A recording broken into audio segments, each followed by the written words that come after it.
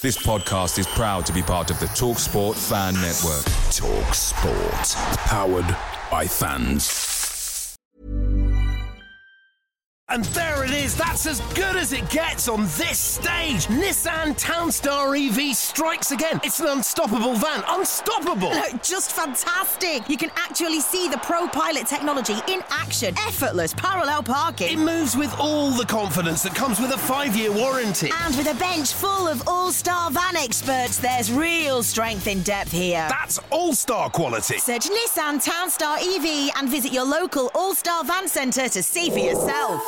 Terms and conditions apply. 5 years or 100,000 miles, whichever comes first. Pro Pilot is an advanced driver assist technology. Driver's responsibility to stay alert, drive safely and control vehicle at all times. The TalkSport Fan Network is proudly supported by McDelivery, bringing you the food you love. McDelivery brings a top-tier lineup of food right to your door. No matter the result, you'll always be winning with McDelivery. Order now on the McDonald's app and you'll get rewards points delivered too. So that ordering today means some tasty rewards for tomorrow. Only via app at participating restaurants. 18 plus. Rewards registration required. Points only on menu items. Delivery fee and terms apply. See mcdonalds.com. This is Tyrese Campbell. This is Ben Wilmot, and you're listening to the Every Step Along the Way podcast.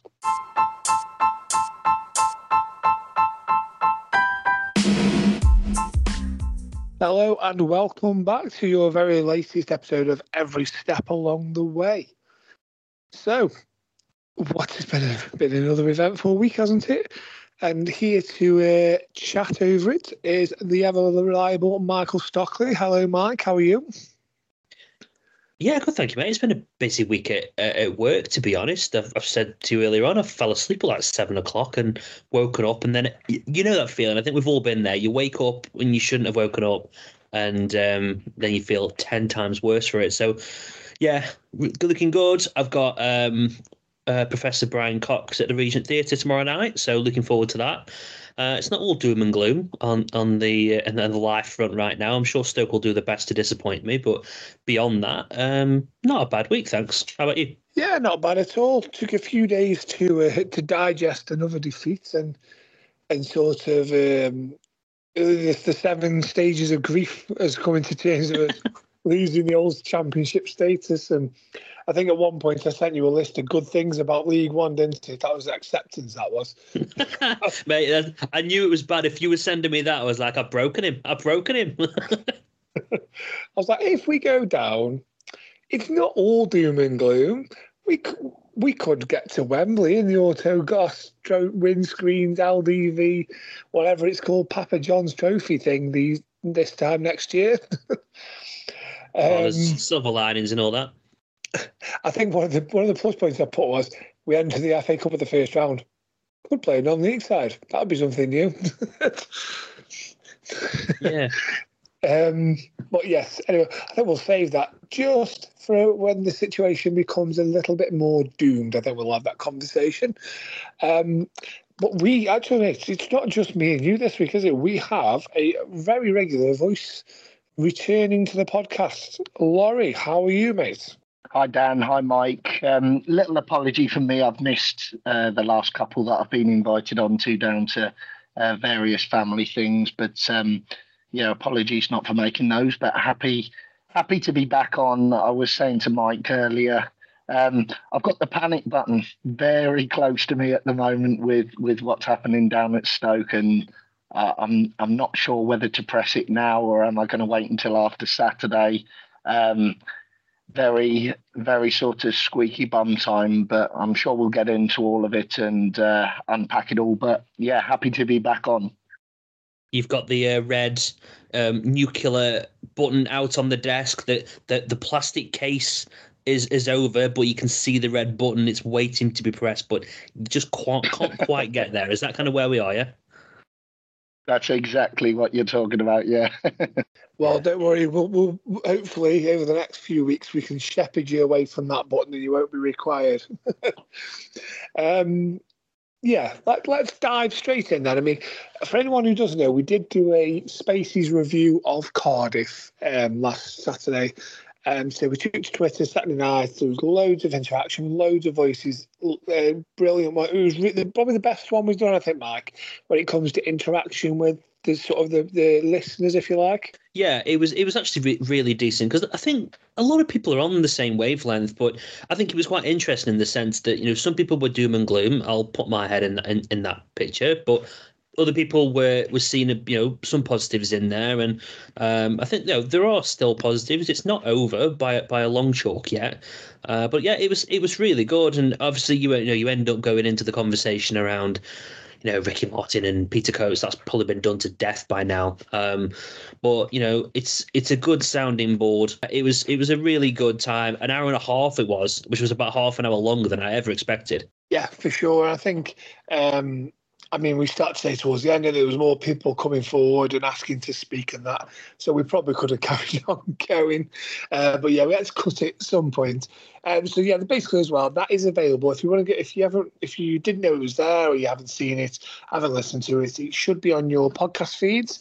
Obviously, it's the most recent one before this one. So you can go back, listen to it. Talk about Cardiff, talk about the situation, the rest of the season, why we're in this situation, all sorts of stuff. So we're going to now touch on Cardiff, but maybe not in as much detail because a lot of people may feel that they've already been Cardiff defeated out, if you like, listening to that podcast. So, getting into the game itself, then, what do you guys think was the biggest contributing factor to that defeat? I'll start with you, Laurie, as someone we haven't sort of heard your opinions for a few weeks. How have we been defeated once more? I think it's having to climb the hill so early on in the game. You're conceding a goal in the 4th minute straight away. Everyone feels incredibly dejected. I almost got that word wrong. Not just in the away supporting scene, but on the pitch as well. So, you hand almost gift wrap the opposition 2 goals. You're having to try and scratch your way back into the game. It's very frustrating. 6 losses in the last 7. You're almost thinking now in terms of all-round team perspective, just need a result. Like, performance is one thing. It's always nice to have a good team performance, but the fans just want something scrappy now and a win. It doesn't really matter how the performance is looking. Schumacher discussed effort levels, and that's fine. We can talk about effort all the time, but application, there's zero punch in the team now, and I just think the players are all looking around. Every time there is a goal that we concede, you just see body language as negative as it can be, and they're all looking for leaders. And we've said it before. I just don't see any leaders in that team. It's void of it. It's funny you should mention, obviously, conceding the first goal and giving ourselves a mountain, because that's exactly how I thought. I'll throw some things at you now, right? And then you let me know what you think. So only Rotherham and Sunderland, 20 times this season, they've conceded more. It conceded the first goal more than Stoke, who've done it 19 times. So we conceded the first early doors, didn't we? The second early as well. Do you know, since we played Bristol City away in October, when we came from 2-0 down, didn't we, to win 3-2 again, a game that we conceded early in, we've played 25 matches. When scoring first, we've won 6, drew 2, lost none. Them draws being both games under Paul Gallagher when we went 1 up against Swansea and West Brom, and drew them both 1-1. When conceding the first goal, we've lost every single game apart from the 1-1 draw at Watford in December. So over 25 matches, whoever scored the first has gone on to win in all but 3 of them. Now, this is probably why we're having such poor form. Cardiff, 1-0 down, 5 minutes. 2-0 down, 32 minutes. Blackburn, the last away game, 1-0 down, 7 minutes. 2-0 down, 20 minutes. 3-0 down, 37 minutes. Game over at that point. They need to wake up. Yeah, Leicester, 1-0 down, 26 minutes. 2-0 down, 30 minutes. Sunderland, that was just for half time, 43 minutes, 1-0 down. Birmingham, 1-0 down, 10 minutes. Watford away, 1-0 down, 15 minutes. But then look at the start of second halves. In the last, Brighton, 2-1 down after 52 minutes. Birmingham, 2-0 down, 49 minutes. Sunderland, 2-0, 49 minutes. Coventry, 1-0, 51 minutes. So that's in the last 10 matches, we've conceded 4 times in the first 7 minutes after half time. And we've also conceded in the 5th minute, the 7th minute, the 10th minute. It's obviously, there's a real lack of concentration at the start of halves. The manager, he must be riling them up. He must be getting, thinking he's getting them going. What can he do? How can he make sure that we're not in this situation again this coming Saturday? I mean, to start with, don't go out trying to attack for the first 15 minutes. I know that sounds really negative, but I can't believe that. When you just outlined it in that way, it felt like it, but that's pretty appalling. Like you say, if you take the first half ones where we're 2-0 down within half an hour, we know that we can't outscore teams. We've proven that all season. Like we don't outscore anybody. So to go and give 2 goals away, or even start off as we've said, go 1-0 down, we don't get anything from it. So to go and do that, like mentally as well, it must just be a proper kick in the teeth every time. And we must concede a goal and we go, oh, sod this, then we've lost. Like the actual confidence levels must be absolutely rock bottom. But I just think, Luke, yeah, you come out. I know people say, oh, start off, we're at home, start off being the attacking team, go on the front foot. You know what? Let's not, because it's certainly not doing us many favours. Like, let's go out there, be hard to beat for the first 10, 15, 20 minutes, and then let's start to attack. And the same again for the second half. Maybe if we haven't got the quality and we haven't got the concentration, then just try and make yourselves hard to beat for those periods. And I think that goes as a whole, if I'm honest with you, but I think we'll come back to that. But yeah, I just think we need to stop being so gung-ho. Yeah, that's a really good point. I mean, fundamentally, I think that's ingrained and embedded in those players' minds, though. We are a team that concedes early. And if you have that mindset, it's poisonous. It's so difficult to get out of their heads. They're going out onto that pitch and they're thinking, and at the moment, I feel, I'm not sure about how you guys feel about this, but I feel that we get punished for every single error, big error that we make. And teams are very, very quick to punish us for it. How do you guys feel about that?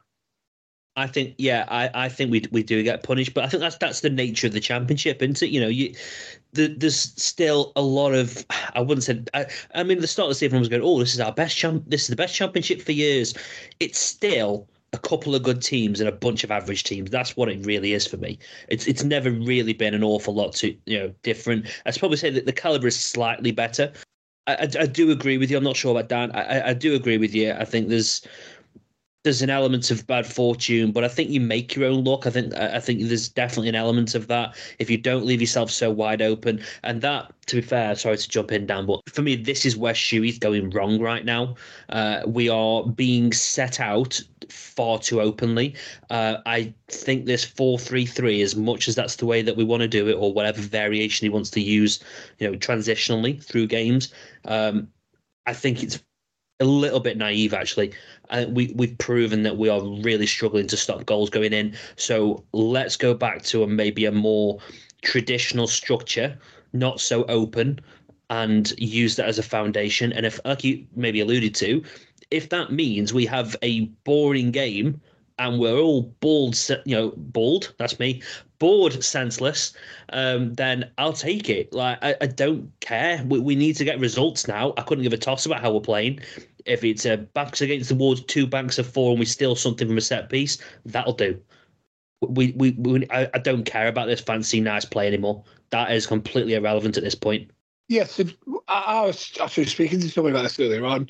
I said, is it time to just ditch that? If he turns around, I mean, we'll get onto the goals in a minute and see that yet again, the tactics, especially the fullback positions, are what seems to be costing us. And as the manager, does he need to step back and say, right, I want you to play this way. This is the best way to get results. And as much as I would love to keep trying with this, we're not in a position where you can be making mistakes and learning on the job. Let's park it. Let's make ourselves hard to be, solid in defence. And then come the summer, let's hope that we get enough points to stay up.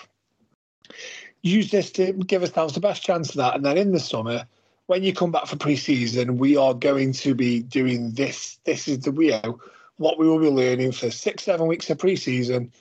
Will be all the tactics that he wants to employ. Is this the problem of having quite simply an inexperienced manager? Whereas if you had, I'll fire it out there, a Michael O'Neill. If you had a Tony Pulis, a Steve Bruce, I'm just chucking some names out there. People who are not really known for their really fancy football, right? It can be a bit more structured, more plodding. Like, is this the problem of having somebody like Schumacher at the minute? Maybe the right manager at the wrong time as far as this season goes. Is that maybe where we are? We could have maybe really done with more of a boring manager, if you like, just to set the stall out a little bit. Good point. I really think he's worried, obviously, about our defensive frailties. So what he's trying to do is look the other way and think, well, actually, if we score early, if we really go out and throw everything in the kitchen sink into their box, great, we get the first goal. But it's really not working. We're getting sucker punched, and as Dan alluded to earlier, it's that first goal syndrome. You can see that first goal, and especially if it's early and you're chasing the game and climbing the hill again. So it's naivety, and I feel it's a lack of adaptability that we've got at the moment. Yeah, I think you're both sort of on the right tracks there, aren't you? And I mean, how does he? I think he has to change something. I mean, we'll talk more about that when we Middlesbrough, when we get into the Middlesbrough game. So, obviously the Cardiff game. One thing I forgot to mention, by the way, when I was doing all my stats, was Cardiff have scored nearly double the amount of goals from set pieces as anyone else in the league this season. So there's no surprise to myself when Cardiff went and they scored off a corner to put themselves 1-0 in front.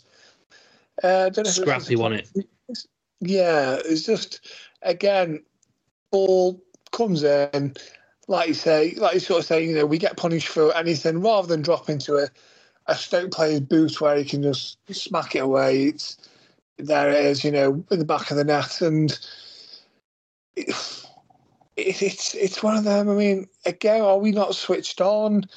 Could we have defended? Obviously, we could have defended it better. Could have kept out the net, couldn't we? But I mean, did you find anyone was culpable in that for that goal?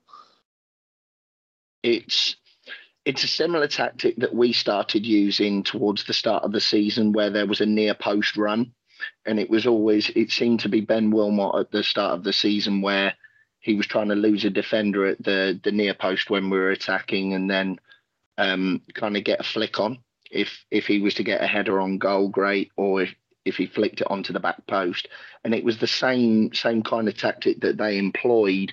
I think it's a very good tactic, a near post ball. If it's got, speed and whip on it, it can be very effective. And that's exactly what happened. I think it was their other centre half got across the near post, and he kind of drew 2 or 3 of our defenders with it. They definitely took the bait, and it left a gap. But as you mentioned, we didn't even read that drop zone as soon as the ball was headed down from around the penalty spot. No one really reacted to it, and the goalkeeper, I mean, he was pretty much planted for that one, but it's a bit of a team mistake, really. Just no one reacted at all. Do you want me? You know what I noticed, and I've got it literally in front of me now, and I've just been playing it back in slow mo. Do you know the person who's actually to blame? Which I don't like putting blame. I think everyone, when that first ball gets won, I think the people are slow to react. But Dan, when we went to was it Huddersfield? I think was it Huddersfield a few weeks back. I can't remember now. We conceded from a similar situation of that near post, and it's the same person who's at fault again. They've obviously seen our lack of quality in terms of defending them, because Wouter Berger is the man who loses his man yet again at that near post. Now, we know how good Berger has been, by and large for us all season. He's been a really shining light, to be honest. But clearly, it's another scenario where he is not picking up his man. He's a little bit step behind it again. So I think this isn't the first time. So this is about, again, are we learning from mistakes? And you'd have to say the answer is no, because Berger has let his man go again. Like, this happens a lot. If you just watch it at corners, you watch every single time they go near post, Berger's the man who's there. So whether that means we have to start putting two men on the blinking, either side of the posts, then do it, or simply get somebody else to mark them instead of Berger, because it's not working. And I think teams are using that against us right now. You miss that first ball at the near post, it's in a very dangerous position. So you've either got to be quicker, you've got to pay more attention, or you've just got to simply switch it around for somebody else. Accountability as well. Players have got to own it. So, like, Berger's showing his frailties there. He's supposed to be, one of the team leaders, the sort of captain, the vocal point. If he's missing his assignment there, and it's being made to be a regular occurrence, that's even more worrying from my perspective. One of the team leaders not taking full accountability and not leading by example is so worrying. Yeah, it is. He missed it. We conceded that first goal at Huddersfield. Could be Dan. It was Huddersfield we went to, wasn't it? I might be completely wrong. Just to balance it out slightly, when you say about repeating errors and not learning from, that Huddersfield game was in September, so. Okay, I'm getting my games mixed up then. This was far more recent. It must have been the one that I went with Tom. I could not for the life of me remember now, but we conceded from the near post. Berger put his hand up to the team and said, "Look, I'm sorry, my man, I messed up," and he did it again a few minutes later, and we got away with it. So I'm thinking the wrong game here. It's one much more recent, and I cannot put my finger on it. We've been susceptible to corners all season. It's certainly not on Berger. We've been awful at set pieces, and we haven't scored anywhere near enough from them either. So it's not exactly any surprise. But yeah, I think you were right what you were saying earlier, Dan, when you were talking about like the inverted fullback situation. I was looking again back at the junior goal, and we've given Kiana a lot of pelters in recent times for his dodgy defending. And unfortunately, again, a bit of inexperience. The ball comes in the middle to Junior. He's trying to, I think, a poor first touch, and then he's trying to out-muscle whoever the hell that is on the floor. I can't remember now, but he's trying to out-muscle someone, and then they break down the left. What a shock, full-back position again. And Iverson, I'm sorry, but Iverson, you've really got to do better. It just goes straight through him. Well, this is this. I mean, yes, definitely Daniel Iverson should be at least getting something on that. I feel from that angle, he should be getting himself into a position where he covers both posts. It was quite an acute angle. I think, was it Ben Wilmot who was shepherding him and sent him pretty wide? He's sort of done his part of that. He's narrowed the angle. He's made it more difficult, and fair play to the striker for finding the bottom corner. But like you say, you'd hope that your goalkeeper would plant himself in a position there where he can cover both posts, near and far. He's near and his far post from where he stood. The thing is, obviously, like, Junior's gone into the midfield area. He's driven into the midfield area. What he's told to do: be positive, be brave, go in there, loses the ball.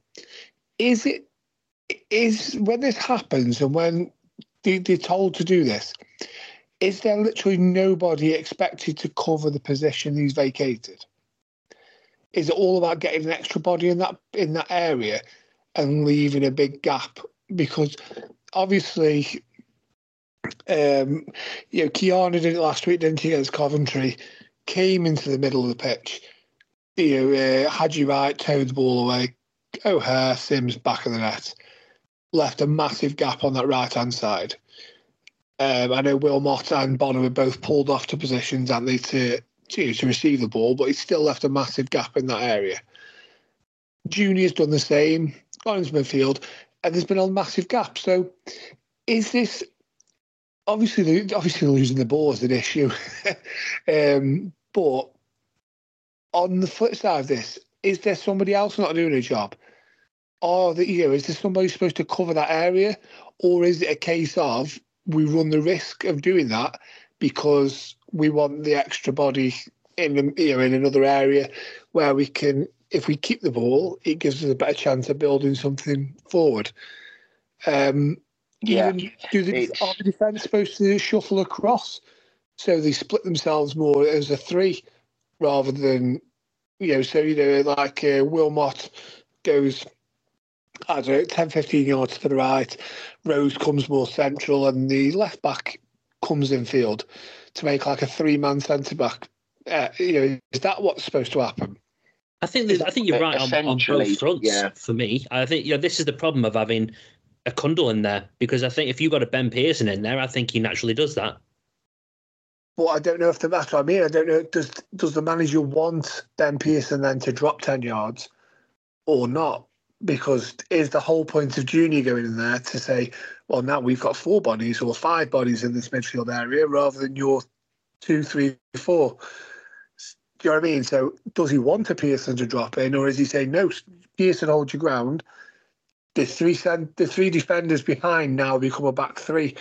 And is it there? Are they not getting into the right positions? I don't know, because I think what he's trying to get out of the move is to put, like I say, an extra outlet, an extra body in a tight area, because he plays inverted because he wants to attack down the centre of the pitch, doesn't he? He doesn't want to go wide. He didn't at Plymouth, and he wants to, I think, to attack centrally. I think it's all about outnumbering the opposition and always having an option on. I think that's why he likes Cundle, to be fair, because Cundle always seems to be able to receive the ball, doesn't he? I mean, I don't think he's done a great deal with it in the majority of the matches he's been in, but I do think he's always an option to receive it. He's always, 5-10 yards away from the ball, saying, pass it to me, and then he'll lay it off to someone else or whatever. I think that's the focus. Yeah, you're right, Dan. What he essentially wants, as I see it, is he wants the fullback to dart in field in that kind of pocket space in between midfield and the defence. And essentially, with the other 3 defenders, if you're playing a back 4, they need to make a back 3, which is narrow. So your left back, say for instance, in that moment, Junior dips in field and gets in that pocket on the ball. The remaining 3 all shuffle over. And the idea is high risk, of course, because if the ball gets turned over and they go out into the attack, what you could be saying is it could potentially be a 3v3. However, it's very high reward if you can be clever and intricate with your passing, because you've got that one player overload. This is where the naivety comes in, though, isn't it? Because we haven't trained like that for the season. So why are we trying to do it now in the one moment that we need to stop conceding bloody goals? This is the problem for me. You're right, and and this is the issue with that the fans have. Now, in that moment, no one can deny that Junior's had his pocket picked and then they've gone and scored, of course. My issue was that on the WhatsApp groups, on the Facebook groups, everyone was saying, all right, Junior, that's really poor. He needs to be dropped. Junior's been absolutely fantastic for us. Like, I'm such a huge fan of his.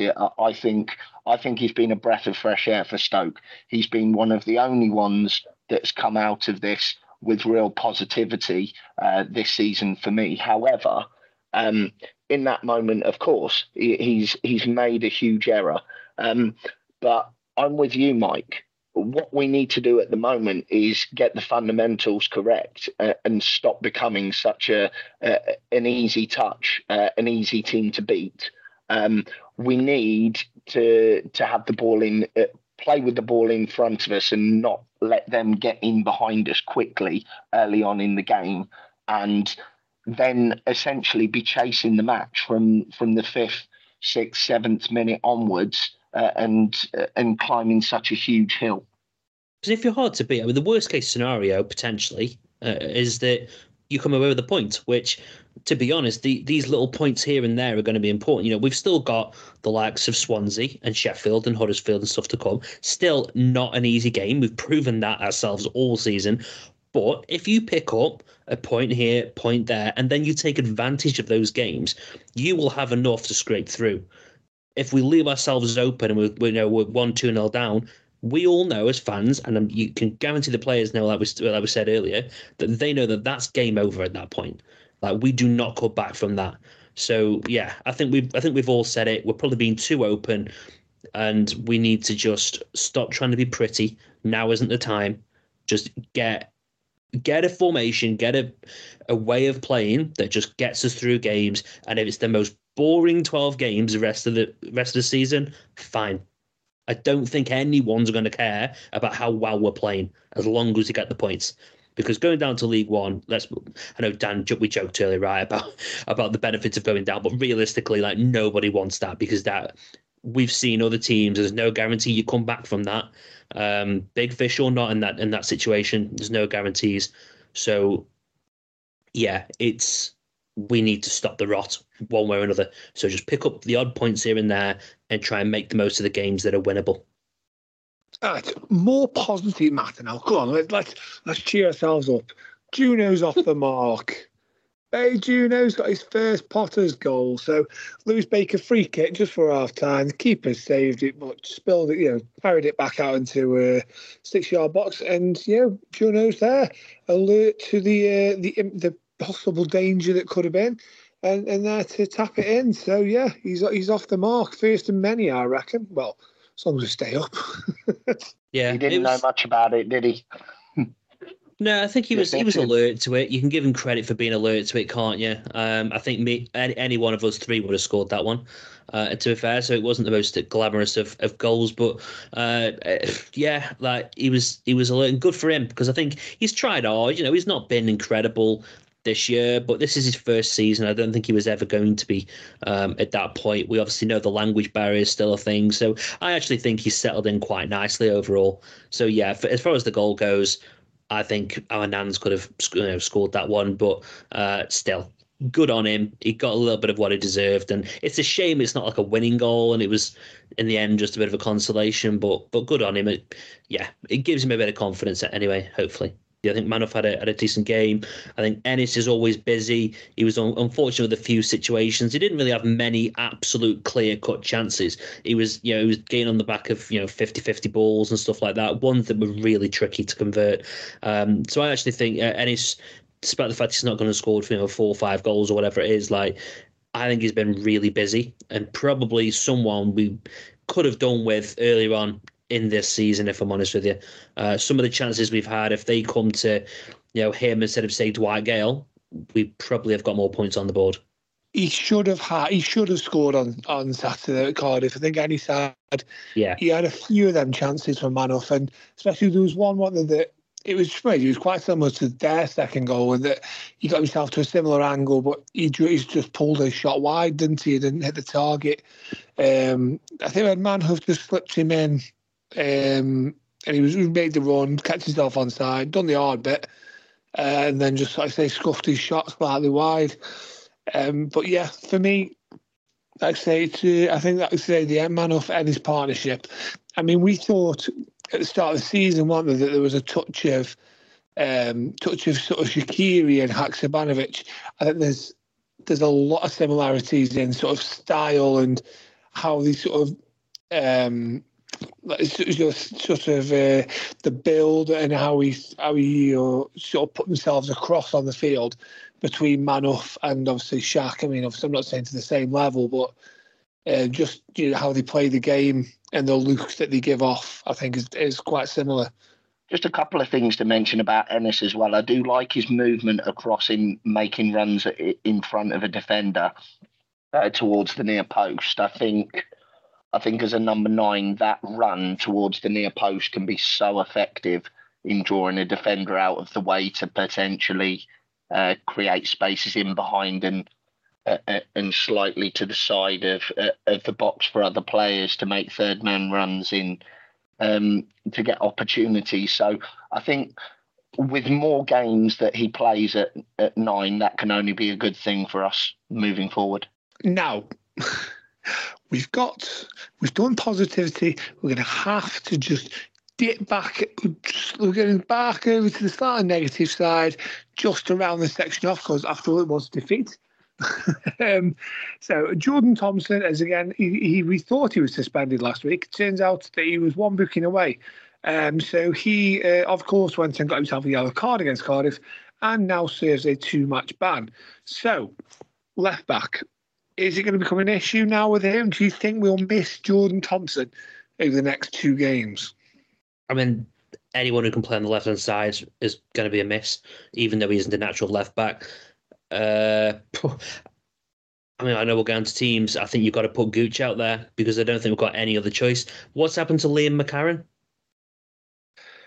Well, again, he's playing for the under-21s the other day, wasn't he? I mean, he had that sort of 15 minutes against Brighton where he actually looked all right. I think he's played well for the under-21s from reports and everything. But yeah, he's not really been given much of an opportunity. I mean, what options have we got? We've got Gooch, you've got McCarron. So you could put Hoover and Junior in together at fullbacks. I've got real reservations with his physicality. Oh, agreed. I don't disagree with that. I understand that. Of course, we need to talk about a technical side and having a left-footed left back. Everybody wants that, and of course needs that in a balanced back four. But I'm just, physical side of things, I'd be worried in a championship game, particularly in times like now where I just think we need to go for the experience. I anticipate Gooch at left back on the weekend for sure. I'd be surprised if it was anybody but. He does look lightweight, man. Me and Dan saw him against, was it Accrington, I think, Dan? We're going back a bit now, but we saw him against Accrington, and I think he looked incredibly lightweight. Was it Notts County, I think, this? Was it County? Sorry, yeah. We played second half against Notts County. Yeah, he looked lightweight, but at the same time, he didn't, there was some nice touches in there. He wasn't looking bad. I do agree with you saying, I think, physically, he's probably not quite there, but at least have him on the bench as an option. I mean, Christ, Gooch has looked good on the left hand side at times, but if he gets a knock, you say, Dan, you mentioned Kiana. Like I don't trust him to be at right back, never mind left back. So that's a no for me. And we really are then putting square pegs in round holes at this point. And if I'm any opposing team, I'm going right. Attack that position every chance you get, because even if it doesn't work out every time, they're going to get in more often than not. I think what we'll do now, we'll listen to Tom from Cardiff, but he gave us some audio before the match. So here's what his views are after the match. And then I've got one more question before we move on. really, really pleased with the result on Saturday. A 2-1 win for Cardiff, which is much needed. But I think more so I'm pleased with the performance as well, especially for like the first 65 minutes or so, because it's the first it's felt like we've seen this kind of Cardiff for a long time. You know, it's like the Cardiff of around October when we were playing some of our best football. You know, we're seeing players starting to do what we know they can do. You know, Siopis, I thought, played really well. He started to look more like the midfielder and the player that we know he is. Nat Phillips, I thought, was outstanding. I'm really pleased with the fact that we've managed to get him. He looks like a really good addition and a proper championship centre-half. And I think just overall the team just had a bit more about him, you know. I thought we looked really good going forward, or certainly a lot better going forward. The midfield seemed to have a little bit more about it. Joe Ralls especially, I thought, played really well. I think he's such an important player for us, especially as well if Aaron Ramsey's not playing. And we just looked a little bit more up for it, you know. The players looked more refreshed. We didn't look as lethargic or as tired. And sure, the second half probably wasn't the prettiest, but we managed to grind out a result which we haven't done for quite a while, and we did what we needed to do. And, you know, we're now able to say that we've broken that hoodoo of not being able to win at home. And, you know, it's just come at such an important time as well, because we got two massive derbies at Bristol and Swansea away, both coming up. And hopefully, you know, this can put a little bit of confidence back into the players and we can get two big results. Cheers for that, Tom. Yeah, I think you've probably secured yourself another season in the Championship with that win. Now, I said I had one more question for you. And obviously, it's another game. We've gone behind early, left ourselves a mountain to climb, as we've already mentioned.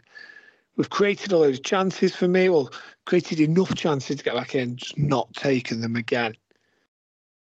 Now, do you think this team lacks passion?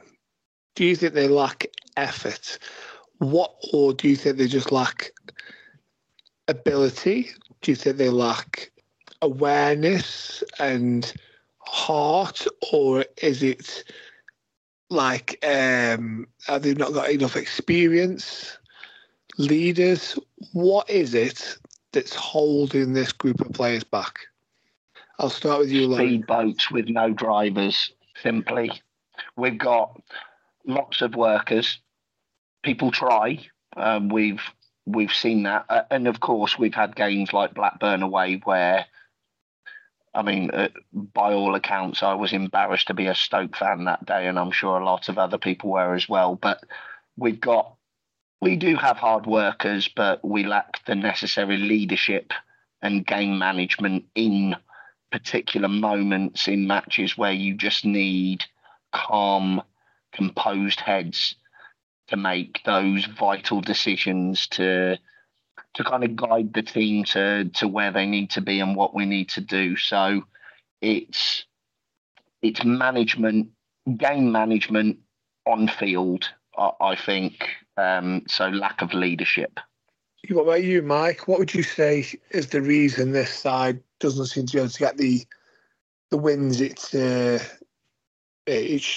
we would hope they would do? So two things for me: experience, and I'm talking steady, experienced Championship heads, people that it's nice going out and signing these foreign players that everybody wanted, but I think we're lacking that grit and that Phil Jagielka. You know, in defence, we're lacking that side of it. And also, absolutely, there's a complete lack of quality. As you know, Laurie said, I'm not going to fault their efforts and their running and things like that, but we've now got, unfortunately, a lot of young players who don't know what it is to be in this situation, and we don't have any leaders on the pitch. And as much as Baker tries his best, Josh Loren will obviously try his best when he's on there. Berger will have a word. I don't think there's anyone across that back line that's having enough of a word. All those players I've mentioned, no one else in midfield's capable of doing it. Strike force certainly aren't in that way. So a little bit of a combination of things, but 100% comes down to quality and championship experience. We've gone too far down the other end of the scale, unfortunately, for me. Yeah, just to give you my two pence on it. I think that I do think ability-wise, I think they're good enough. I think what they can do with the football, if he's technically and all that, I think they've got the ability there. I think they are very, very fragile mentally. And I think whether that comes from, like I say, not being hardened pros, or not having enough leaders within the team on the field to pick people up when we go behind or something. But I think the fact it showed earlier on, when we go in front, we win games. When we go behind, we lose. But it's as simple and as black and white as that. For me, I don't even think it's as much an ability issue, because obviously they win games when they go in front. So I think for me that says it's very much a mental problem. I suppose it'd be interesting to get what other people think as well. I'm sure that we do get comments and stuff, don't we, when we post links out to these podcasts. So it'll be interesting to hear back from people, on the Twitter group, Facebook group, so wherever you sort of follow us, what you think the issues are. Right, man of the match. And now I waited a full 5 days to put this poll out for man of the match. I didn't do it straight after the game like normal. I thought I can't do it now. And it was only this morning. We recorded this Wednesday night, and it was only this morning that I actually put this poll out. And it's got a few votes. So it's got 77 votes on it. It isn't as many as normal, but not bad, seems where it is. I'll start with you, Mike. Who was your man of the match for this game? Which was a tricky one for me, Dan. I think there was a couple of people that kind of stood out. I think I'm gonna have to give it to Manhuff though, if I'm honest with you. I think he was relatively busy. I think he showed a lot of positive signs. I think there's maybe account for maybe John Ho and stuff like that to a certain extent, but I think he'd probably get votes just for tapping the ball in, to be honest. So I'm gonna go for Manhuff because I think he deserves a shout. Yeah, he got my vote as well, actually, as it stands. Laurie, who's your sort of man of the match in the game? Not a lot to pick from, as you've probably mentioned, but yeah, 3 votes all round for Manhurst. Just dynamic energy, looks as if he's got a little bit of something different on the field that we might need in the coming weeks as well. So yeah. Looks quite exciting. Well, I can tell you the official poll. So we had votes for the corner flag. So LJ Liam added that on Facebook, and that got a few votes. That got 12% of the vote, actually. Stood strong. Well done. Rothamore said the fans. That got 6%, so not as good as the corner flag. The supporters must do better, Stoke fans. But yeah, there was a vote for Ennis. There was a vote for Everton, surprisingly. There was a couple of votes for Berger, a couple of votes for Baker. Josh Loren was in 3rd place with 3 votes. But yeah, the first 2 are the 2 that we sort of mentioned in this. Manhuff actually came second with 23% of the vote, and John Ho won with a massive 45%. So yes, Bay John Ho, man of the match, and actually that man of the match takes him up to 2nd overall. He's jumped in front of Gooch in our overall player of the season standings. I mean, he's way behind Berger, but yeah, he's now up into 2nd, and I think, if you were to ask Stoke fans who the 2 best Stoke players we've got, I think that those results fair reflection. I think most people would say Berger and John Ho, wouldn't they? Right, let's get into the news. And there it is, that's as good as it gets on this stage. Nissan Townstar EV strikes again. It's an unstoppable van, unstoppable. Just fantastic. You can actually see the Pro Pilot technology in action. Effortless parallel parking. It moves with all the confidence that comes with a 5-year warranty. And with a bench full of all-star van experts, there's real strength in depth here. That's all-star quality. Search Nissan Townstar EV and visit your local all-star van centre to see for yourself. Terms and conditions apply. 5 years or 100,000 miles, whichever comes first. Pro Pilot is an advanced driver assist technology. Driver's responsibility to stay alert, drive safely, and control vehicle at all times.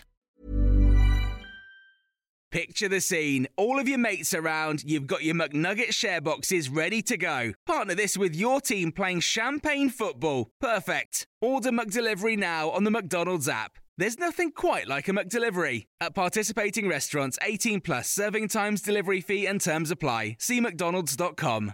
Right, so into the news. So the under-18s, last week they lost 3-1 away at fourth place Derby. Dean Adioka got us back in the game just before half-time, but then Derby sort of got their 2-goal advantage back after the break and saw out the win quite comfortably. This week, the under-18s host Nottingham Forest. So they come to Clayton Wood, 11 a.m. on Saturday. That's the under-18s. Now, under-17s got a bit of action from them this week. They lost 2-1 at home to Wolves on Tuesday night to end their Premier League under-17 Cup semi-final. So, they got all the way to the semi-final of that competition and a final place against either Liverpool or Manchester City awaited the winners. But, Wolves sort of beat us 2-1 on Tuesday. So they progress to the final. The under-21s. So last week they drew 2-2 away at Aston Villa on Friday. So Wesley, Daniel Johnson and Kyron Clark were the latest to appear for the under-21s. Clark actually scored the opening goal for Stoke, and Jack Griffiths got a late equaliser to make sure that we came back from Villa with a point. This week, we got Crystal Palace, Monday the 4th, 7 p.m. kickoff, and that game is actually being played at the Bet365 Stadium. So, onto the big pitch for the under-21s. Maybe that's how we can get a home win. Maybe we should stick all the first team in, as many as we can for that, and get used to winning on the Bet365 pitch. We currently sit 12th in the league, and we are 3 points ahead of the 17th position, which is the cut-off for the next stage of the competition. So the women, now their game against Burnley, they're having no luck with this. It's postponed for a waterlogged pitch. The home team against Birmingham, this is for the second time now this match against Burnley has been postponed. This week, though, they host professional side Newcastle United Sunday, March the 3rd, 2 p.m. kickoff at the Emirates Stadium. Stoke's at 9th in the league, whilst Newcastle are 9 points clear at the top. So, that is going to be a difficult game for the women. Best of luck to them. Now, got a bit of a special. It's a feature that we used to do quite regularly, but we haven't sort of done for a while. Now we've sort of settled back in after the transfer window and everything. Here is a Loney review. And this is from Seb. He's a Walsall fan, and he's just going to give us an update on David Akagbu and his time at Walsall. He started off quite shaky, I thought. Some games where, you knew it was his first EFL loan spell, against Mansfield, Salford as well. He looked a bit shaky, but ever since the turn of the year, I think he's looked really good. Especially, to be more specific, I think we've had an injury to Priestley Farquharson, central centre-back in the back three, and he's moved into that position. He's really doing well there, and, I've seen him grow as a player as well, I think, as well. He's a bit more aggressive, and I think that just comes through experience and confidence, which is the whole team is doing at the moment. He's winning his first contacts, his first tackles, headers. He's getting in the way of blocks from the opposition. So, he's really doing well at the moment, David Kagbu, and I know he's out of contract with you guys, I think, in the summer. So it could be a possibility Walsall could be looking into, looking to buy him permanently, because we've got this model where we like to buy young players. We've got quite a young squad as it is, really, so he could be a possibility going into next season if you guys decide to let him go. But overall, I think he's been solid recently. We've won 4 on the bounce, and we're into the playoffs, so nothing to criticise. We've got to stay positive, and Dave has been excellent as our centre back. I thought he was brilliant last Saturday, especially at Harrogate. He got a goal last night. He's basically set up the second goal we scored. So, really impressed at the moment. Thanks for having me on, and up the Saddlers. Cheers for that, Seb. So, I think he's actually making pretty decent strides at Walsall. Cadbury's been a bit of talk about him this week as well, hasn't he? So it fits in nicely with that sort of review there. It's interesting as well. He didn't play that much at the start of the season, but when he's got his chance, he's taken it. Walsall played 12 games this calendar year, and he has played every single minute of them. So he's definitely, a regular in that game now, isn't he? So it's hopefully he can keep getting himself, keep playing and keep getting himself more experience and return to us in the summer. Sort of any other news? The only real thing I can think that come out of the club this week is they're taking on an official club podcast, Mike. They want competition for every step along the way. Yeah, well, look, people very nicely voted for us to be, because they asked about who wanted to present it. So we'll happily give our opinion on that, and I'll give you mine. Yours might be different. I mean, if they asked us to do it, would we turn it down? I don't think I'd want to do it in place of this podcast, because at the same time, as much as it'd be lovely to be associated, like officially, stuff like that, it would depend for me on how honest we could be. Now, anything official, any club, not just Stoke, any club's official podcasts, let's discuss this with my dad, right? I've given Kiana a bit of stick this season. I think that's pretty clear, right? If I've got to interview... Yeah, so are you surprised about that, Dan? Yeah. Yeah, I don't think he's any James Chester, is he? Or yeah, he's got a bit of a way to go yet, but like objectively, right? If you've got to interview Keanu, let's say he's on the pod the following week, you're not going to sit there and slate the guy in front of him, right? You're not going to do that. Neither, you wouldn't do it because naturally sitting in front of him, but also you don't want to come across as two-faced. Like, I think that's important for me. You've got to be honest, and you've got to be able to say what you want. So if the mantra coming from the club is you can be honest, just don't go slandering anyone, then great. Like, they'll offer something different to us, and nothing wrong with competition. I'm sure they can try and do the best, but I think it depends. Like, again, I wouldn't necessarily turn it down, but it's got to be under the right circumstances. Absolutely. So it's nice for people to vote for us. I think you're going to come up with issues there. I think they're going to try and keep the reins on you guys. I mean, I could be wrong. Is it a video as well? A video podcast, or is it okay? There's no info from the bits that I knew about this some time ago, and I've heard nothing about a video side. I imagine they're going to leave that to the media team, as far as I'm aware, to do the YouTube and do something away from it. I can't imagine... See, the way that I would do it, right? If they were to ask me for my opinion, I would say that you need to go behind the scenes, do a video version, and the podcast needs to go behind the scenes at the training ground and stuff like that. Are they going to want to give those types of things away?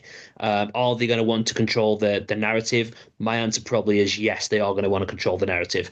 So I don't think from a creative perspective, unless they give me free reign, which they're not going to do, and I get why they wouldn't do it as a business, I think it's very difficult to make that work and make people feel genuinely interested.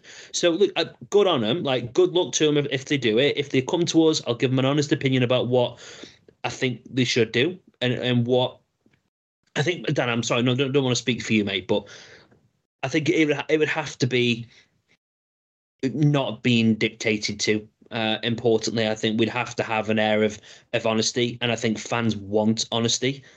They'll love the interviews with players and stuff like that, obviously, and that would be easy to get hold of that stuff. But I think you've got to be honest with the podcast. I think that's why they work in the first place. Yeah, my thoughts on it are that it's what the content is that's going to be important. And again, if they were to come and ask, our advice on what they should do, I'm not saying they should ask for advice that we know, or we're all knowing, right, like that. But if they said, you guys do a podcast, what would you say that we need to do?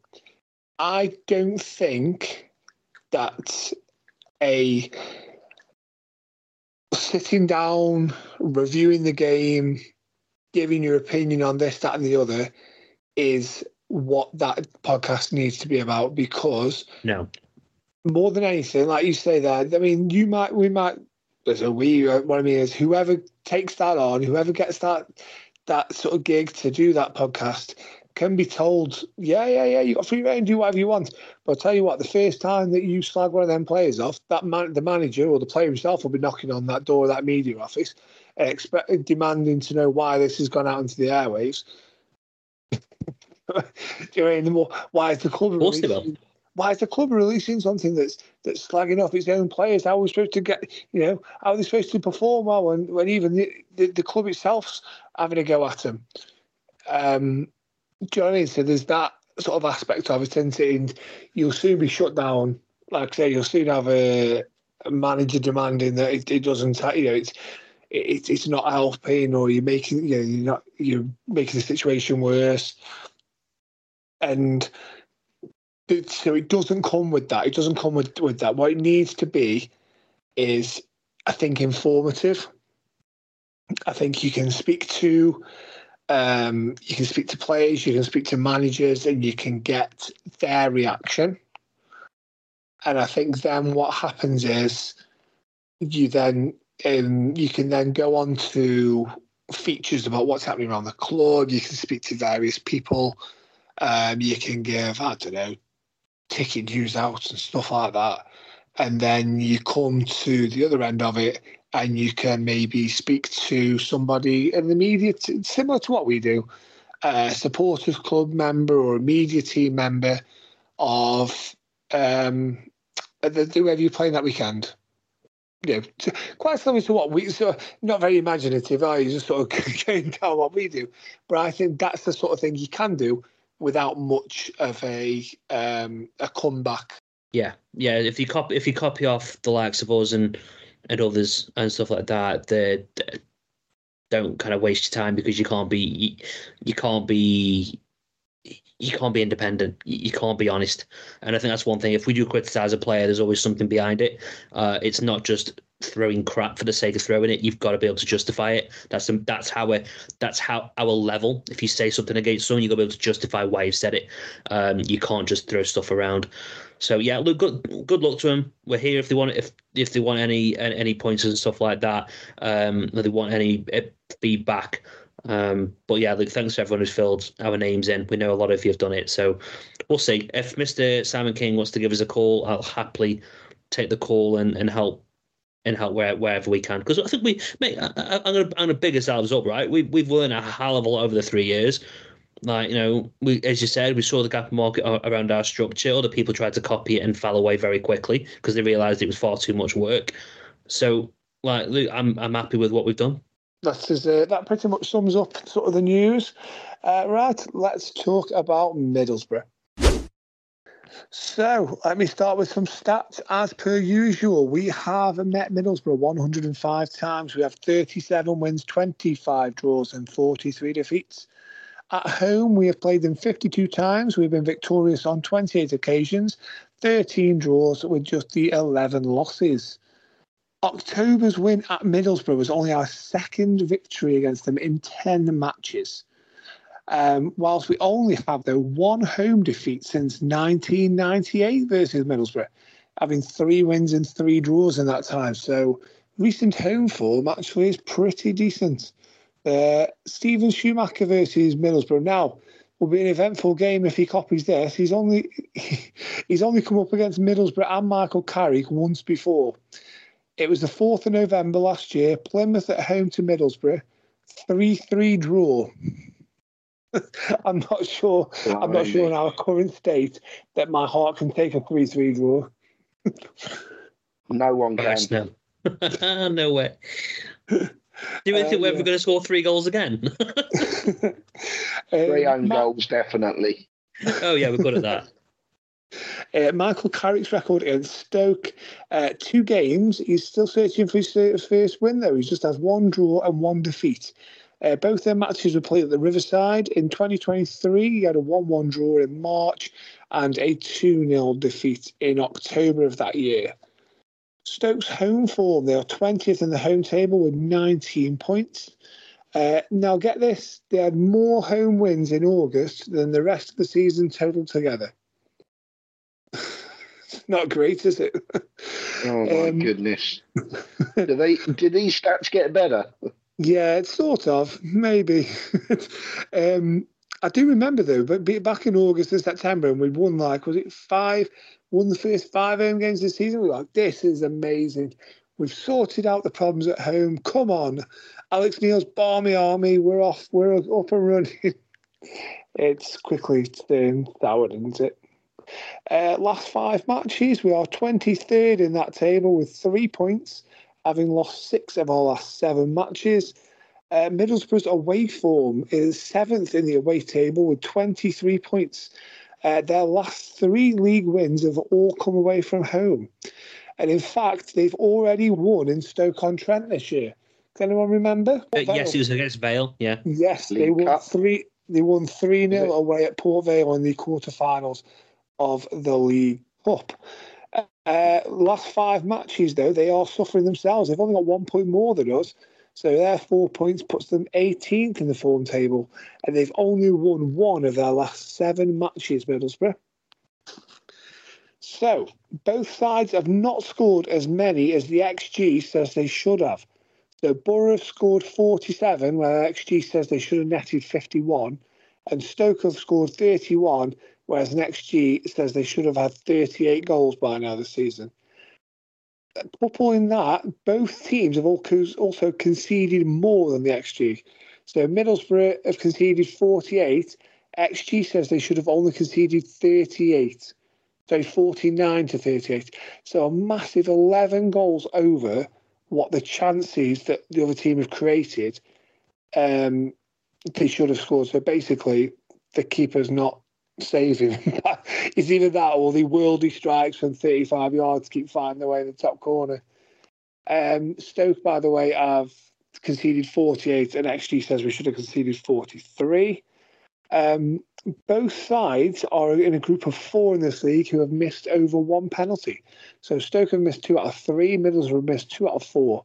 The other 2 sides being Coventry, who have missed 2 out of 3, and Leeds, who have missed 2 out of 7.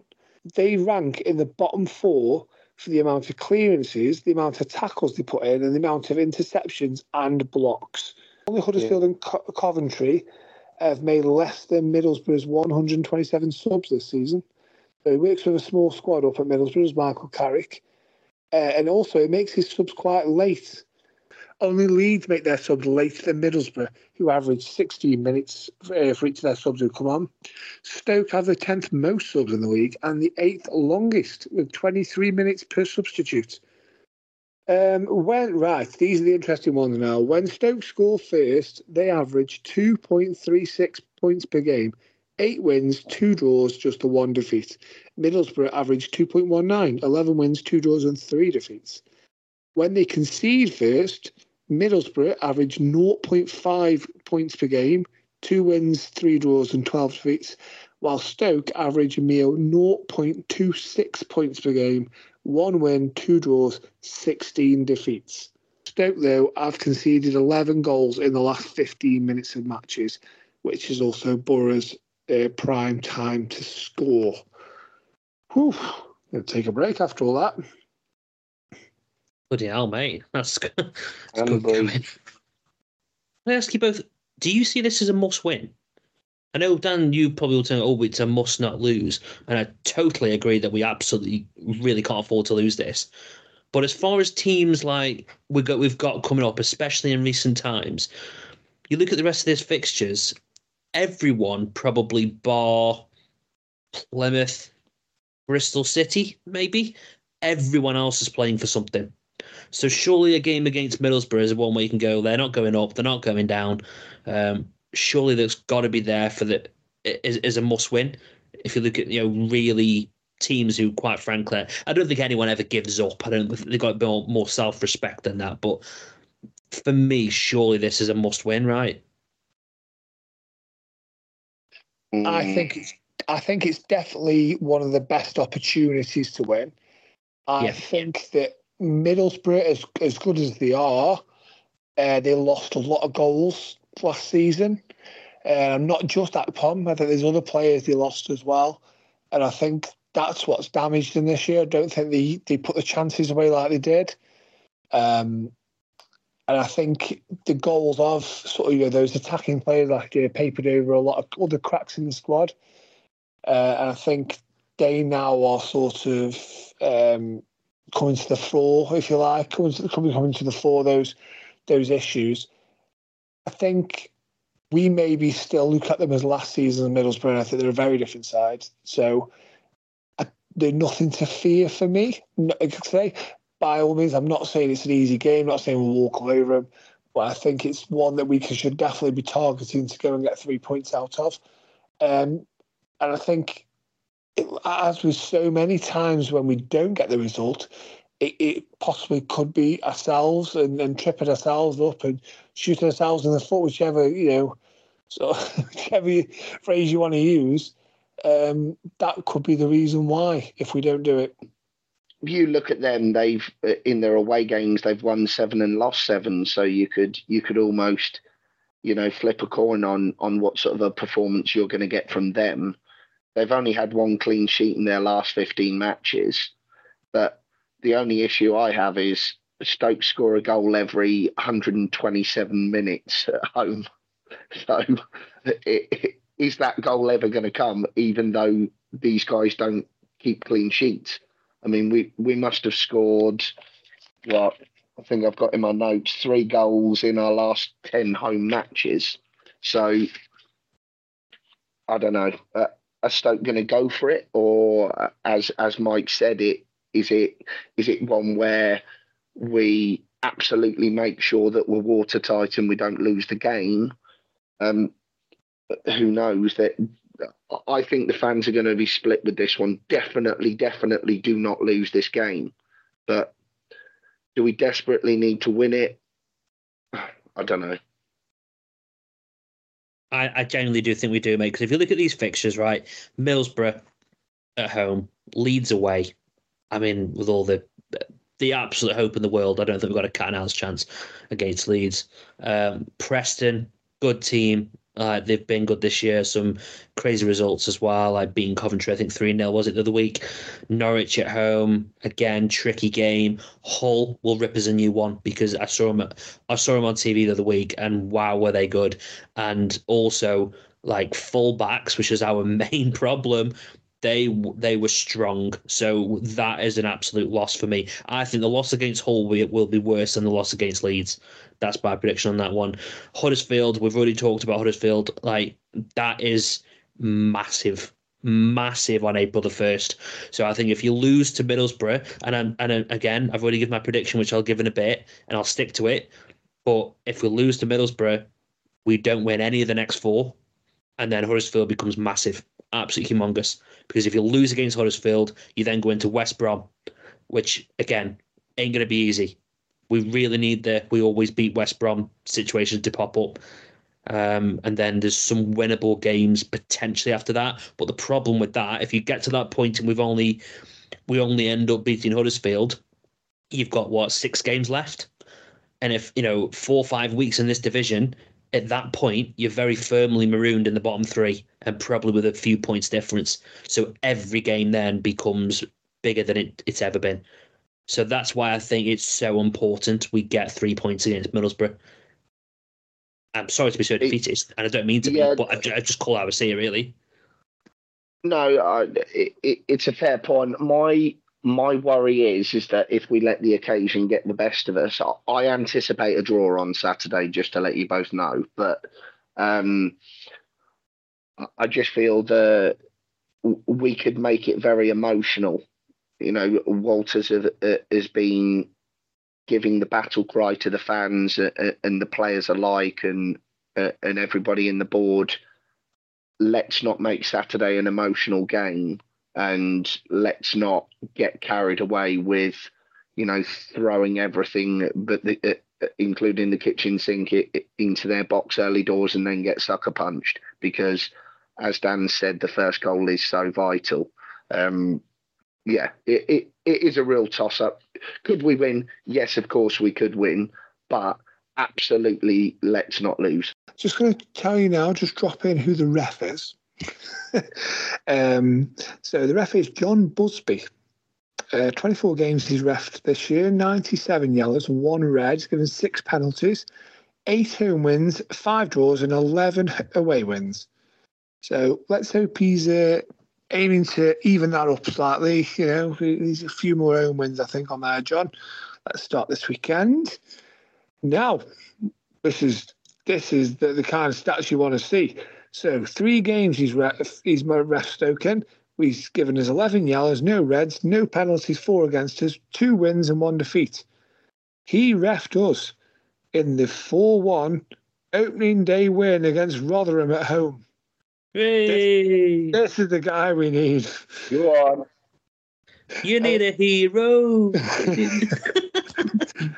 He also sent off Brazilian World Cup winner Cafu. No, not that Cafu. For Rotherham, didn't he, on that day? So yeah, even though we'd already sort of won the game by then, he still sent him off. So yeah, he's more than welcome to take up the whistle. Let's hope he has good memories of that and wants to reenact it. I'm sure we'll take 4-1 win, won't we? Oh mate, yeah. Oh, what a confidence boost that'd be. That'd be lovely. For Middlesbrough, he's refed them 5 times, given them 10 yellows, no reds. He's given 1 penalty for them, 1 penalty against them. They have 2 wins, 1 draw, 2 defeats. He's refed them once this season, which was Ashton Gate against Bristol City in November. He gave a penalty to Bristol City as Bristol City came out 3-2 victors. Told you it was nailed on 3 points, didn't I? Yeah. So happy days. Step forward, John Busby. Come on, we'll take all sorts at this stage. How about this, right? If you look back at our current run, is it 1 win and 11 we're currently on? We've lost 6 out of 7, haven't we? Yeah. And then I think before that, I think we had a couple of draws. 1-1, a couple of draws as well. I think it might be 1 win and 11 in the league. So, on that note, on this day, March the 2nd, 2019, Stoke ended a run of 1 win and 11 games by beating Nottingham Forest 2-0 at home, thanks to goals from Peter Atibo and Benny Kafobe. Hopefully an omen. Yes, so Nathan Jones had taken over. Please. Nathan Jones had taken over. He had the win against Leeds, and then the wins dried up again. And this was his second home victory. So we've currently got a manager looking for his second home victory, haven't we? Here we go. So I told you these things get better now towards the end. Is that improving, Laurie? Is that better than we started? Panic buttons going away from my finger. we can't rely on ability. We can't rely on them winning the game naturally on the pitch. What we've had to do, we've had to go with omens instead. That's perfect. It is. Yeah, we'll take those.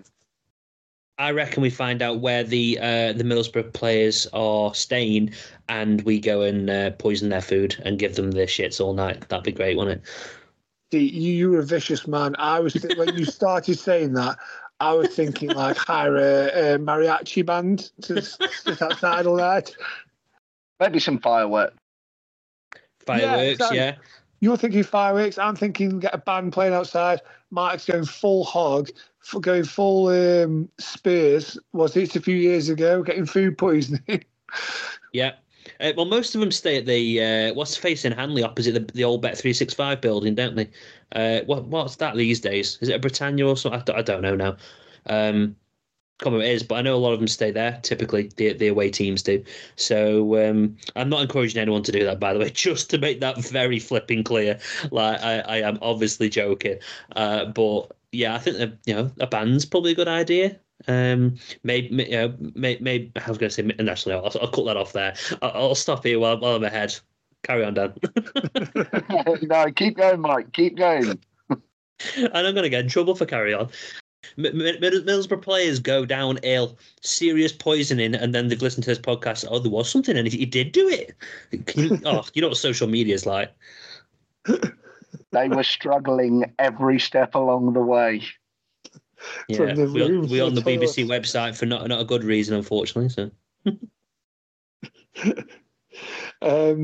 right, I'm going to cut this off. Let's get into some audio. We've got the ever-present Graham McGarry and also our friends from Middlesbrough. Hello there, once again, you potted predictors. This is Graham McGarry trying to forecast the next result for Stoke, who are on the road, of course, up to the northeast to take on Middlesbrough at the Riverside Stadium. Well, the last time Stoke were heading to the northeast, they came back empty-handed and suffered a heavy defeat to the hands of Sunderland. They've got to try and do a lot better this weekend. In the bottom three now, and the real fight to stay in the Championship is certainly starting in earnest. There's no room for many more slip-ups for Stephen Schumacher's side, and the free week will hopefully have ironed out a few problems, worked on the training ground, and they can put all the practice that they've done on the training ground down at Clayton Wood into the game against a Middlesbrough side who definitely don't draw many games and know how to lose as well. I think they've had 15 defeats this season, so Stoke will be hoping to make it 16. But how things are going at this particular time, Stoke might be just happy to come back with something on the board. Draw. Middlesbrough 1, Stoke 1. Hello guys, Johnny here from the Borough Breakdown podcast. Thank you very much for having me on ahead of our game at the weekend. And to be honest, I think it's a game where both sets of supporters are pretty much dreading it. We've been really bang out of form as of late, really inconsistent this season, had so many injuries, and it's just kind of, I think our season's just kind of teetered away a little bit. But for you guys as well, the turmoil that was currently happening on the Bet365, manager under pressure, Jonathan Wattles coming in, is sporting director as well. And it's just interesting because it feels like this game for Borough is just a guaranteed loss. A team that is in need of 3 points, a rallying call from the sporting director, and also the manager under pressure, it all pretty much comes up to a Stoke winning 2-0, to be honest. And that is actually my prediction. I'm going to go Stoke 2-0. But in terms of our side of things, of where the side is at the moment, still played with injuries, but I can still see us potentially switching shape for the weekend and going to a back three, where we'll see Senny Dieng come back and go for Tom Glover. I think Rav van den Berg will play that right centre-half role with Paddy McNair and Matt Clark as the centre-halves, with Engel and Luke Ayling coming in at right back. And then in the middle, I would probably say it's Barlasser and O'Brien, because we don't have anyone else. And then Finazaz and Riley McGree just behind Emmanuel Latellaf, who just came back from injury as well. We still have about 7 or 8 injured, and also we're fairly inconsistent. And confidence is low, especially at home. But away from home, we tend to be doing all right. Given our last away game, we beat Leicester. And how we'll play and how we'll set up, I think we've struggled, I think, the last couple of games in terms of playing out and getting used to our old way of playing. But I'm hoping we try and get something out of the game. If we can score an early goal, I think we'll try and we can dominate the game from there. But for me, this is all just everything that's going on. I can just see a Stoke win. I really can. I can see it being 2-0 Stoke, and that's it. And that'd be very typical Borough from where we're currently at the moment, beating the good teams comfortably and losing against teams that we should be beating. All right, guys, thank you very much for having me on, and all the best for the rest of the season. I hope you can stay up, because I do love Stoke. You're a good club. cheers for that, Johnny. Thank you very much. And of course, thank you for Graham for his prediction previously. Now, I think it's time that we get into the nitty-gritty here. Who are we choosing? I've got a few things here. Obviously, Thompson suspended, 2-game ban. Left back. Who's going to play left back? Is it Gooch? Is it McLaren? Is it Hoover? Do we even stick with the back four? Do we go 3 at the back and have wing backs? Is that the best way to counter that? How many changes is Shuey Roulette going to do this week? Everson, is he going to keep his place? Is Bonham going to come in? Where's the best place for Manuff? Or options? I think the biggest question, how do we get in front? That is the biggest question. How do we make sure we score that first goal? Or at least we don't concede that first goal? So, yes, there are my questions. Over to you. Pick whichever one you want. Mike. Okay, so, firstly, we don't come out gung-ho. I know that we want to be the home team and take it to them, like I said. Don't do that. Literally just play it quite close to the chest. And that does not mean let them play in front of us. That means just keep the ball, keep possession, and look for opportunities, but do not leave yourself exposed. Get away from this inverted fullback nonsense. Just stick to a proper 4-3-3. Get Jack Bonham in goal. I know I feel dirty even saying it. I'm only joking. Jack's coming for a lot of stick. He's not been that bad this year. For me, I think Iverson's Luke. He's made a few mistakes now. He's not losing confidence for the rest of the team for me. So Jack Bonham comes in. Lyndon Gooch goes at the left. I agree that I think Gooch is the one that needs to be there. Wilmot and Rose in the middle. I would actually have McNally instead of Wilmot, but I don't think he's back fit yet, so we can forget that one. Obviously, Rose has been really decent actually recently, so he's got to stay there. And Junior goes at right back for me because, like I said, I think he's a traditional right back. He's good. Midfield 3 of Pearson, Baker, and Berger. I want Pearson to be that man, marshalling, covering at the fullback position if we do need it. I just want him to sit and do nothing else. Let Berger, let Baker, let them do the hard work and the more the creative side in there. And then it's Manuf, Ennis, and Lloris up front for me. That's what I'm going with. I think Lloris again, we've talked about it, Dan. I think Lloris has got a chance of working with Ennis. I think if we decide that we need to change it up and we want to go longer, we can literally play that longer ball into Lloris and he can get his flick-ons and stuff and maybe feed off second balls. If we want to stop, if they're obviously strong on the deck, then let's avoid that and bypass it almost entirely if we have to. I just think it gives us options. So that's my team. Hopefully you're not too surprised that Bonham's in, but I think Bonham deserves his chance again. Laurie, interesting. Like I say, choices from Mike. I've a couple of them decisions you made there, Mike. I've been like if and ahhing. Bonham is indeed one of them. Either Son or Bonham. I can't. It's like a 50-50 sort of decision. Laurie, obviously I've given them sort of questions before. Anyone you want to comment on before hanging the team out? Yeah, I mean, 2 goalkeepers, much of muchness really form-wise at the moment. Both could potentially make howlers, both could potentially do okay. So let's just toss a coin. Everson in. 4-2-3-1 I've gone for. Junior right back, Wilmot, Rose, Gooch on the left. 2 sitters, Berger and Baker. I know Baker's not really a sitter. I'd probably have him just having a bit of more of a reserved role for the first 10-15 minutes of the game just to see how things pan out and just be watertight. Those Berger and Baker just sitters. Bay slightly higher up. Cundle would be dropped for me. I've never really been a big fan of his either. I find him quite lightweight. 3 forwards, or should I say 2 wingers. Manuf on the right, Campbell on the left, or you could switch those 2 over. I do think we need Campbell back. need a bit more invention. Ennis at 9. So, yeah, score the first goal by any means necessary, and then create from that platform. Fair enough. I'm actually going for a formation change. So I'm going to go 3 at the back. And Everson just about keeps his place for me. I was lifting an R in last week, and I think Jack Bonham's not really done anything wrong these last few games that he has played. So I think Everson is treading a fine line. Like I say, to see the second goal that went in last week. And one thing I do notice as well, like when Bonham plays, we do seem to go longer with the distribution. So he, seems to go along with his goal kicks, doesn't try and play out as much. And I think that at the minute seems to be where the issues are coming from. It's where the sort of the mistakes are coming from, is when we're trying to sort of, like I say, play out.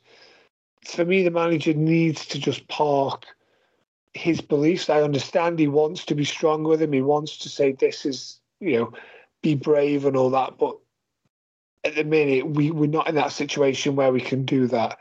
We need to get results. That's first and foremost. However they come, I think, he needs to get himself through to the summer and make sure he's still got a job here in the summer. Otherwise, it's pointless doing all this work, implementing a style if he's going to be gone in a few weeks' time. So, we need to get back on track, get us solid at the back. Like I say, get us some wins, stay up, and he can then implement all his ideas and how he wants to play during the 6-7 week straight training that he's got in the summer. That's sort of my thoughts on that. Like I say, Everson in goal, back 3, Hoover on the right, Wilmot, Rose to the left of the 3. I'm having Larice right wing back and Gooch left wing back. Berger is going to be sitting slightly deeper. I'm going to have Baker and Juno. Both I want them to get forward and help out. And I'm going to have Manhuff playing sort of, I sort of mentioned this a couple of weeks ago, I think, sort of like a free roll off Ennis. So I want Manhoff just buzzing about, taking up positions, finding little pockets of space wherever he wants, and then sort of, turn the play on the half turn, then quickly get Ennis away, and I think use Ennis's pace to sort of get in behind. Like I say, if Manhoff or if Gucci and Larissa are getting forward, you've got Baker and Jono as well, who can sort of they need to be full legs and joining the attack. We've got good options on the bench. You've got Vidigal, Campbell, got Lowe as an option right up front. Kundal, Lorenz. We've got midfielders as well as wingers, attackers who can all come on if legs do get tired, if you're asking them to get up and down or whatever. Because I know that's a very energetic formation to play, and you're asking a lot of people to put a lot of work in, especially the wing backs. The other subs obviously being Bonham, Clark, Pearson, and Junior as well. For me, I am going to go with a 2-1 win for Stoke. Laurie, I'll let you give your prediction before mine. 1-1. Stoke to equalise rather than take the lead. You do know we haven't done that all season, don't you? You're sniffing glue, aren't you, Laurie? Let's be honest. I'm going to do it because it's just mad, and these are mad times. So there you go. Maddening times. You're correct there, Laurie. You're correct there. So I've been back and forth with this, but either way, I'm predicting a Stoke loss. I was saying a loss against Cardiff. You and Lucas, as I said on the Cardiff Spaces one, you and Lucas basically twisted my arm to make me feel confident going into Cardiff. I should have stuck to my guns. So I am sticking to my guns no matter what now. We'll lose to Middlesbrough. In my head, I'm seeing 2-0. I think there's going to be a lot of, again, the Walters thing, the rally cry and all that. There's going to be all that. And typical Stoke fashion, they're going to pop our balloon very quickly. I bloody hope I'm wrong. I really do.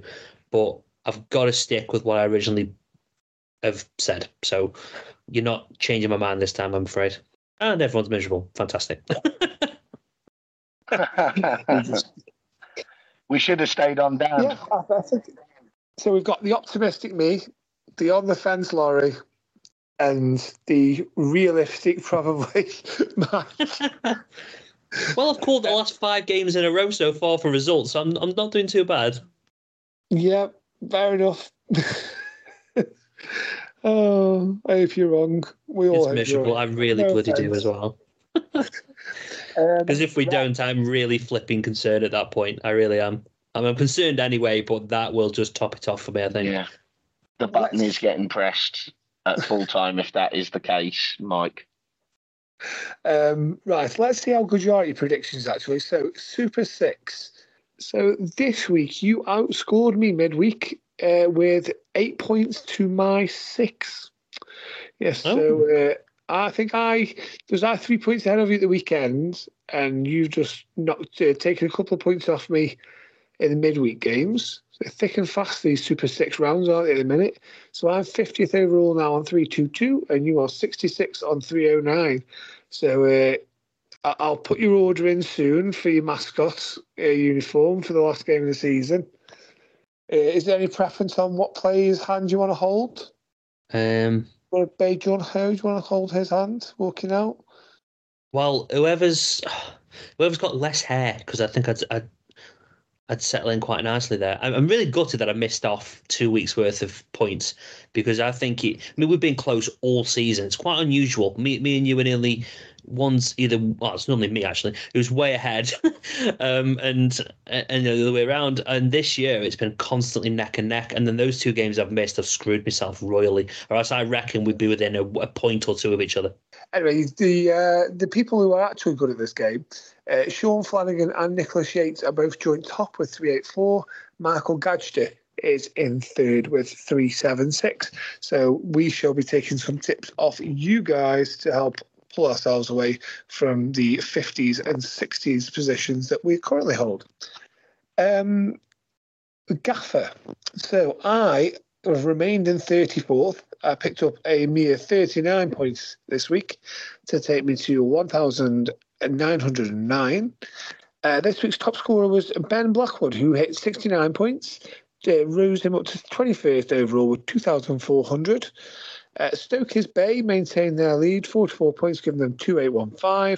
At Theowood Joe stays second, just behind on 2,799.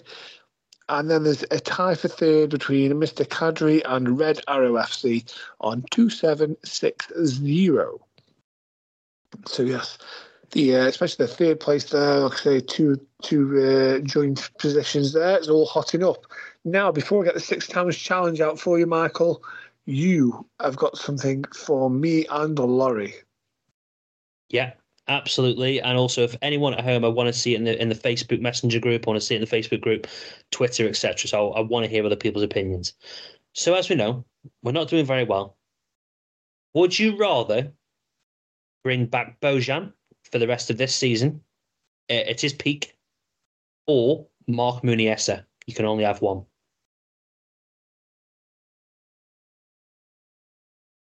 I mean, we can't defend and we can't score, so...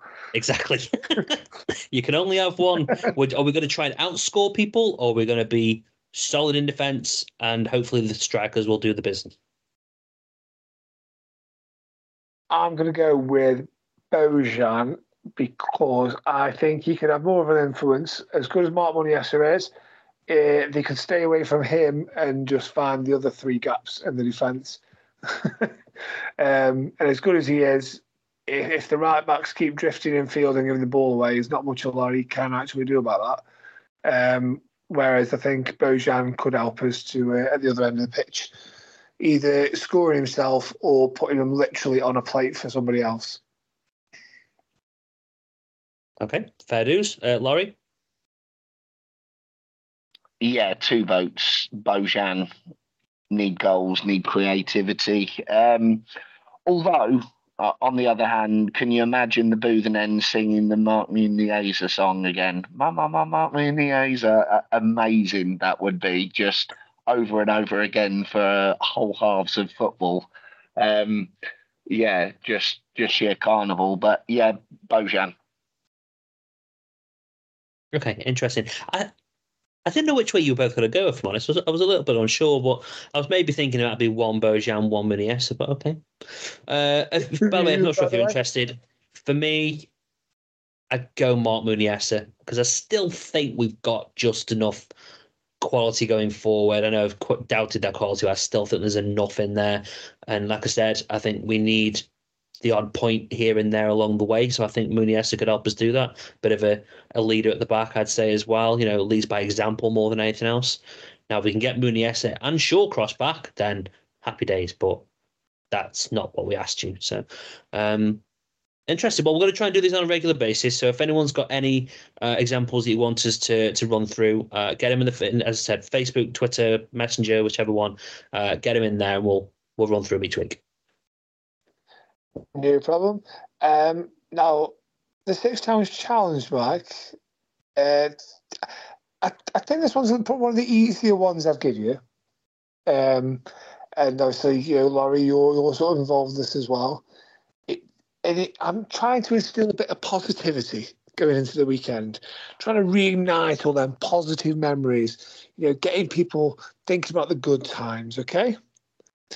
So, we have beaten 6 sides at home this season. Who are they? Well, Rotherham is the obvious one, right? Yes. So Rotherham 4-1 in the league on August the 5th and 6-1 in the Carabao Cup on August 29th. Yes, Leeds. They were the Leeds 1-0 victory October 25th. QPR 1-0 victory February the 14th. Yes, so they're the 2 most recent ones and the first side we beat. Sunderland, I think. Yes, so Sunderland, that was October 21st, 4 days before we beat Leeds. We beat them. It was McNally and Ryan May on scoring the goals that day.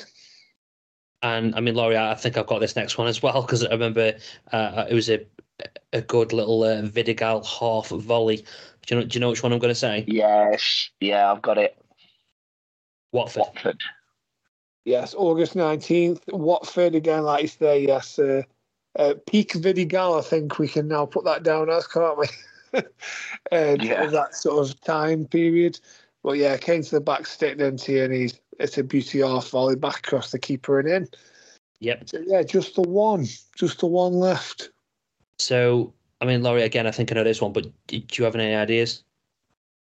Don't think league, think cup. You might remember the Vidigal is kind of the hint there a little bit. Who do we always beat? Yep, correct. Yes, West Brom, Carabao Cup 2-1 victory, August the 8th. Good shout. Yes, I think it was Wesley hit the ball. Wesley shot at the post, come back off, hit the keeper on the back of the head and went in for an own goal. Start us off. I believe it was Brandon Thomas equalised, if I remember rightly, for West Brom.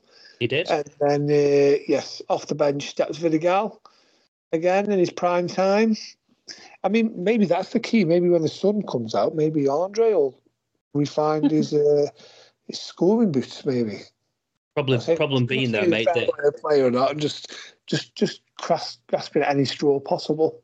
Problem being that he'll be on the beach at that point, and he'll be on big beach football with his family, not actually in the Stoke team. So, yeah. The Arctic Monkeys, chaps, they say it changes when the sun goes down. Yeah. Well, it certainly did. Well, we nailed it, Laurie. That was, I mean, you know what? There's been that few wins at home that I think they were quite easy to remember, to be honest. Yes. Yeah, well, thanks for that, Daniel. Do you feel a bit more positive now after reliving all those wins? Yeah, we're going to win 6. We've got to leave it on that positive. Yes. And let's hope that we won't be able to do a repeat of that question again, because there'll be more than 6 teams after Saturday. Go on, Stoke. Away days are great, but there's nothing quite like playing at home. The same goes for McDonald's. Maximise your home ground advantage with McDelivery. Order now on the McDonald's app. At participating restaurants, 18 plus, serving times, delivery fee and terms apply. See mcdonalds.com.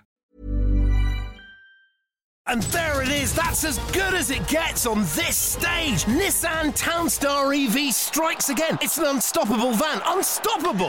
Just fantastic. You can actually see the ProPilot technology in action. Effortless parallel parking. It moves with all the confidence that comes with a 5-year warranty. And with a bench full of all-star van experts, there's real strength in depth here. That's all-star quality. Search Nissan Townstar EV and visit your local all-star van centre to see for yourself. Terms and conditions apply. 5 years or 100,000 miles, whichever comes first. ProPilot is an advanced driver assist technology. Driver's responsibility to stay alert, drive safely, and control vehicle at all times. This podcast is proud to be part of the TalkSport Fan Network. TalkSport. Powered by fans.